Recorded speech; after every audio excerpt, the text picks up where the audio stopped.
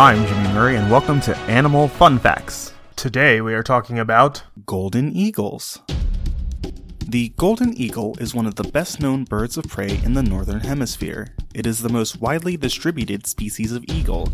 These majestic birds range from Mexico through much of western North America as far north as Alaska.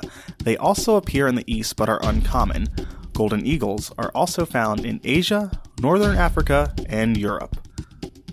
With broad, rounded wings, the colors of the eagle's feathers range from black-brown to dark brown, but it's the striking golden head and neck that give the bird its common name. The golden eagle is long-lived, with a lifespan in the wild of up to 38 years and up to 50 years in captivity. Measuring 2.5 to 3 feet in length, the golden eagle has a wingspan from 6 to 7 feet. Females weigh between 8 and 14.5 pounds, males weigh from 6.2 to 9.9 pounds. They are extremely swift and can reach maximum airspeed of 200 miles per hour. I can't even do that in my car.